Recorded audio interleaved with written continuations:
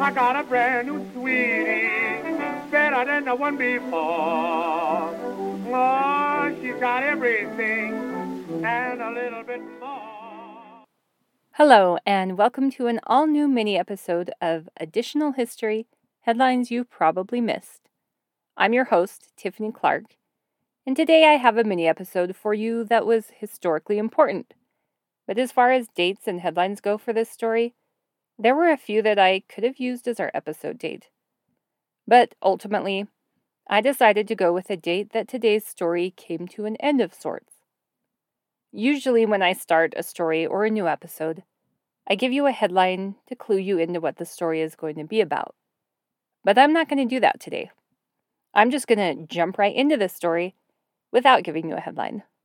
You can test yourself to see how much of history you either remember because you lived through it, or because you've read about it, or maybe because you paid attention in history class. But don't worry, I'll give you a headline a little bit later. Until then, I will tell you that today's episode date is June 13th, 1966. It was the day that something very important was decided. The main subject of this podcast is a man named Ernesto. Ernesto was born on March 9th, 1941, in Mesa, Arizona. He wasn't a very well-behaved child, and always seemed to be in some sort of trouble, no matter where he went. When Ernesto was still young, his mom died. That was pretty hard on Ernesto, but to make matters worse, his father didn't wait very long before getting remarried and bringing a new mom into his life. Even before that happened, Ernesto hadn't gotten along very well with his father. To cope with it all, Ernesto spent his time trying to steer clear of his stepmother, his father, and his brothers. The first time Ernesto was convicted of something was when he was in the 8th grade. That's really young. An arrest and conviction at that young of an age can often scare kids into doing better and changing their naughty ways. But that wasn't the case with Ernesto. He was arrested again the very next year and convicted of burglary charges. That time he was sent to a reform school called the Arizona State Industrial School for Boys. He stayed there until he was 15 years old, and then he was released. Again, you'd hope that maybe being in a place like a reform school would scare a young man into behaving, but alas, it didn't work on Ernesto. Just a month after he was released from the reform school, he did something bad again. He was arrested and sent right back to the Arizona State Industrial School for Boys. This was in 1956, and I'm not actually sure what it was that Ernesto kept doing to get himself into trouble, and I don't know the reasoning behind his releases from the school either. But just like the first time, he didn't stay there for very long before he was sent back home. After his second release from the reform school, while he was still an underage teenager, Ernesto decided to leave Arizona and set out on his own for California. Maybe he wanted a new start, where nobody knew about his rocky past. Or maybe he just wanted a change of scenery.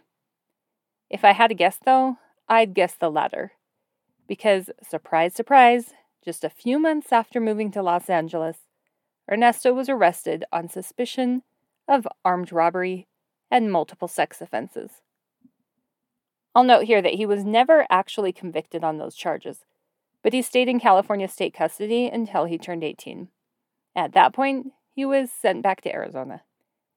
Now that Ernesto was officially an adult, he decided he could roam the country and go where he wanted and do as he pleased, which we've learned from his prior record that for Ernesto, going and doing as he pleased meant committing crime. First, he was arrested in Texas for living on the street without any money. He spent some time in jail there. Next, he was arrested in Nashville, Tennessee. That time he was caught driving a stolen car. Unfortunately for him, he'd driven the car across state lines, which meant his punishment was going to be stiffer. He was sentenced to 1 year and 1 day in prison. His sentence was served partially in Ohio and partially in California. Don't ask me why they moved him during that year, because I have no idea why. Finally, after getting released from federal prison, Ernesto seemed to be on the right path in life. He managed to stay out of trouble. He even got a job and started earning his own money. It took a couple of tries to find a good fit when it came to work, but eventually he started working a night shift at the loading dock of a produce company. While he was working there, he met his girlfriend, Twyla Hoffman. At 29 years old, she was quite a bit older than him and already had 2 kids from a previous marriage. That is, a previous marriage that had never actually ended. Twyla couldn't afford to get a divorce. I'm not sure how much time actually passed between the time when Ernesto moved in with Twyla and he committed his next crime. But I do know that it was on March 14th, 1963, that the police caught up with him and said they had a few questions for him to answer. That's never a good sign, right? Anyway, earlier that day, a man driving around town noticed a pickup truck that seemed awfully familiar to him. You see, his 17 or 18-year-old sister, her age varies by source, had recently been kidnapped and raped, and she gave her brother, the man who spotted Ernesto, a description of the man who did it to her. The girl, or woman, was also able to describe the truck used in her assault, and she remembered a partial license plate. The brother immediately notified the police, and they confronted Ernesto. Now, at this point, it's important to note that Ernesto willingly and voluntarily accompanied the police officers to the station to be part of a lineup. He was considered a person of interest, and wasn't yet being charged with anything. The lineup started, and Ernesto stood next to a few other guys. The police brought the victim in, I assume behind one-way glass, but I'm not sure, and she began to look at each of the men and their body features. Guess who she pointed out as the man that kidnapped and raped her? Yep. The police took Ernesto into an interrogation room and began to question him. They questioned and questioned and questioned. Finally, Ernesto admitted that he was the one who had committed the horrible acts and agreed to write down his confession. It's very important to note here that at the top of each page of Ernesto's confession was printed the words, "This statement has been made voluntarily and of my own free will, with no threats, coercion, or promises of immunity, and with full knowledge of my legal rights, understanding any statement I make can and will be used against me." After writing out his full confession, the police brought Ernesto and the victim together so she could see if she recognized his voice. He spoke, she listened, and she said the voice sounded just like the man who'd harmed her. The officers then asked Ernesto if that was the girl he'd abused. Remember, he'd already written out a confession at this point. And he answered, "That's the girl." The case seemed pretty cut and dry, and I'm sure the cops figured Ernesto's trial would be easy and quick, and they could move on to their next assignment. But if that was the way it went down, I wouldn't be telling you this story, right? You see, even though Ernesto had signed the confession, with the note at the top saying that he knew what his rights were, the truth of the matter was that at no time was he told that he could have an attorney present.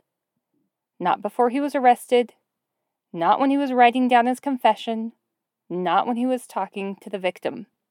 Never. At the very beginning of this story, I said I'd give you a headline later. Well, I think it's time to do that. And if you haven't figured out exactly who Ernesto is yet, this will clue you into just how important he was in United States history. This article was printed in the Chula Vista Star-News out of California on June 23, 1966.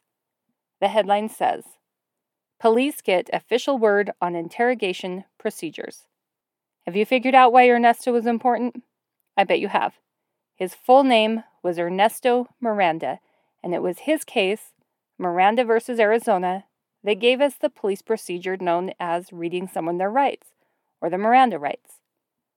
After Ernesto Miranda admitted to his crimes in 1963 and wrote out his confession, he was finally assigned a lawyer. That lawyer happened to be a 73-year-old man named Alvin Moore. Ernesto's trial took place a few months after his arrest, and during the trial, Ernesto's lawyer fought to have his confession removed from evidence, stating that nobody had told Ernesto he could have a lawyer present if he wanted. Alvin Moore didn't win that fight, though, and Ernesto was convicted of kidnapping and rape. He was sentenced to 20 to 30 years in prison for the crimes, but his lawyer wasn't done fighting for his client yet. Alvin Moore appealed the case to the Arizona Supreme Court, and again argued against Ernesto's confession being submitted into evidence. So, do you think the ruling was changed at all after that? No. The Arizona Supreme Court upheld the conviction made by the lower court, and Ernesto stayed in prison. At this point, Alvin Moore's health had taken a turn for the worse, and he couldn't physically keep fighting and appealing the case. He had to bow out. Ernesto, facing decades in prison, decided he had nothing better to do than to continue to appeal his case. Except he had a problem. He didn't have any money to hire a lawyer who was willing to put in the time and effort to try to continue his appeals. That's when the American Civil Liberties Union, or ACLU, heard what was going on and decided to get involved. They convinced a couple of criminal defense attorneys to take the case pro bono. The lawyers wrote a petition to the U.S. Supreme Court on behalf of Ernesto Miranda, saying that his Fifth Amendment rights had been violated. Now, the chances of the United States Supreme Court, the highest court in the nation, actually agreeing to hear Ernesto's case were very slim. There is no way the Supreme Court could hear every single case that gets sent to them. They have to be very picky and choose their cases carefully. Nowadays, the Supreme Court gets requests to hear around 7,000 cases every single year, but they only accept between 100 and 150 cases. Despite the odds, Ernesto's lawyers pushed forward, petitioning that Ernesto's Sixth Amendment rights had been violated when he wasn't given the opportunity to get a lawyer before he was questioned and confessed. In November of 1965, their case was accepted. The case of Miranda versus Arizona was scheduled for January 1966, and it lasted for 2 weeks. I don't want to get into the nitty-gritty details of the case and who said what and when, but when all was said and done, Chief Justice Earl Warren released a 60-page statement and read it in its entirety from the bench. Don't worry, I'm not going to read you all 60 pages, but you'll recognize at least part of it. It says, "The person in custody must, prior to interrogation, be clearly informed that he has the right to remain silent, and that anything he says will be used against him in court. He must be clearly informed that he has the right to consult with a lawyer, and to have the lawyer with him during interrogation, and that if he is indigent, a lawyer will be appointed to represent him." If that statement sounds familiar, it was because that statement was the basis for the Miranda rights. When the court issued their official ruling, they didn't actually give any official wording or instructions. The Attorney General in California decided they needed to have a uniform way of issuing the Miranda rights, and assigned a couple of attorneys to take on the task. That's where the headline I read you a little while ago came from. It only took them a couple of hours to come up with a saying that we've all heard many times. One of those attorneys, Harold Berliner, had a passion outside of being an attorney. He loved fine art and letterpress printing. With his knowledge in that business, he decided to start printing the Miranda warning on a kind of vinyl paper that could go through the washing machine. Then he sent samples of his cards to police stations all over the country in hopes of making a few sales. It worked, and Harold ended up selling tens of thousands of his cards. And as a side note, Harold's business continued to take off so much that he was known for his posters and cards and fonts, and Harold Berliner's Type Foundry became the largest privately owned hot metal casting foundry in the entire world. He passed away in 2010, and you can still order books from the press bearing his name. Anyway, Harold's cards officially said, Miranda warning. 1. You have the right to remain silent. 2. Anything you say can and will be used against you in a court of law. 3. You have the right to talk to a lawyer and have him present with you while you are being questioned. 4. If you cannot afford to hire a lawyer, one will be appointed to represent you before any questioning, if you wish one. 5. You can decide at any time to exercise these rights and not answer any questions or make any statements. Then the backside of the card said, after the warning and in order to secure a waiver, the following questions should be asked, and an affirmative reply secured to each question. 1. Do you understand these rights I have explained to you? And 2. Having these rights in mind, do you wish to talk to us now? I think some of the words have varied slightly over the years or by department, but they're all basically the same. Now, while we're pretty used to hearing the Miranda warning these days, mostly from hearing on TV so many times during crime dramas, it wasn't widely accepted in the beginning, and many people fought against it. They were of the opinion that criminals shouldn't be told about their rights. They argued that criminal activity would go up because of it, and when President Nixon became president, he promised to appoint Supreme Court justices who would reverse things. Anyway, since this episode is about Ernesto Miranda, you're probably wondering what happened to him after the landmark Supreme Court announcement. Well, Ernesto's conviction was overturned and his case went back to trial. That time, his confession wasn't allowed as evidence during the trial. Did that make a difference? Nope. Not in this case. There was plenty of other evidence, including testimony against him from Twyla Hoffman. If you remember from earlier, that was his live-in girlfriend. She testified that he told her about committing the crime. On March 1st, 1967, Ernesto Miranda was once again convicted of kidnapping and rape. Again, he was sentenced to 20 to 30 years in prison. He appealed to the Supreme Court of Arizona, again, and they upheld the conviction, again. So he appealed to the U.S. Supreme Court, again. But that time, they refused to hear his case. He stayed in prison, but only served a few years of his 20 to 30-year sentence, and he was paroled in 1975. When Ernesto got out of prison, he was determined to make changes and become a better person, or so he said. He returned to his old neighborhood in Arizona and started making money in a very unique way. He sold copies of the Miranda warning with his autograph on it. But his life of crime continued, and he was arrested multiple times for problems with his driving, and eventually his license was taken away. He was also arrested for having a gun with him, but those charges were dropped. However, since he was on parole at the time of the gun incident, he had to go back to prison for another year.